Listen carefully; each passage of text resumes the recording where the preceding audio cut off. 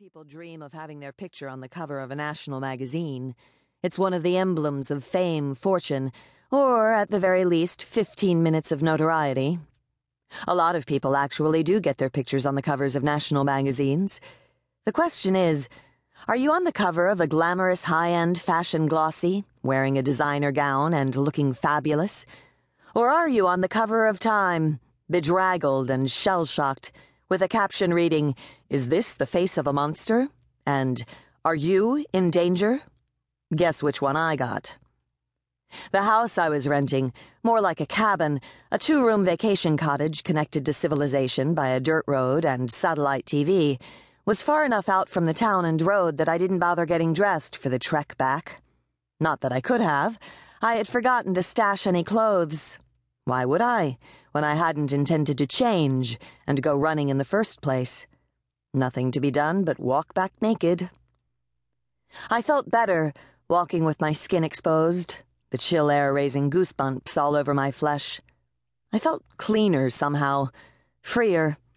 I didn't worry. I followed no path. No hiking trails cut through these woods. No one would see me in this remote section of San Isabel National Forest land in southern Colorado, tucked into the mountains. That was exactly how I wanted it. I'd wanted to get away from it all. The drawback was, by getting away from it all, I had less holding me to the world. I didn't have as many reasons to stay in my human body. If I'd been worried about someone seeing me naked, I probably wouldn't have shifted in the first place. Nights of the full moon weren't the only time lycanthropes could shapeshift. We could change any time we chose.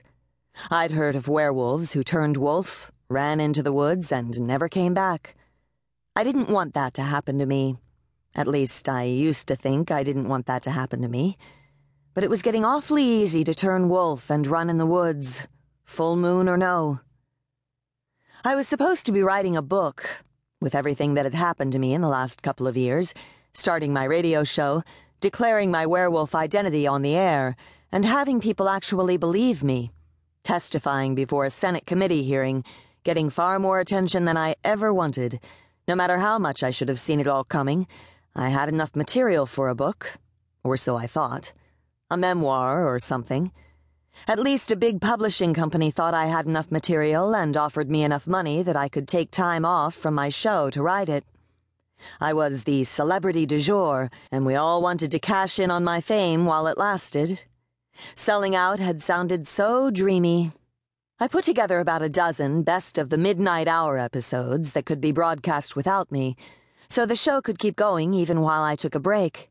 It'd keep people interested, keep my name out there, and maybe even draw in some new fans.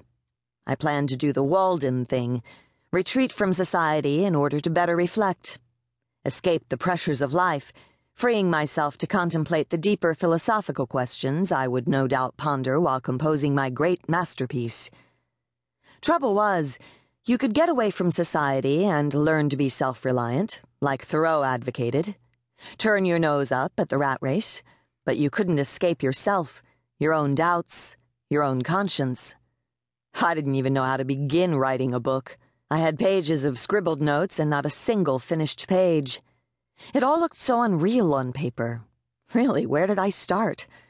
I was born, then go into 20 years of a completely unremarkable life, or start with the attack that made me a werewolf. That whole night was so complicated and seemed an abrupt way to start what I ultimately wanted to be an upbeat story. Did I start with the Senate hearings? Then how did I explain the whole mess that got me there in the first place? So I stripped naked, turned wolf, and ran in the woods to avoid the question. As hard as I'd struggled to hold on to my humanity, that was easier. The closest town of any size to my cabin was Walsenburg, some 30 miles away, and that wasn't saying a whole lot. The place had pretty much stopped growing in the 60s. Main Street was the state highway running through, just before it merged onto the interstate. The buildings along it were old-fashioned brick blocks.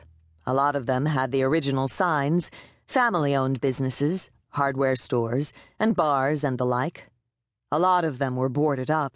A memorial across from the county courthouse paid tribute to the coal miners who had settled the region.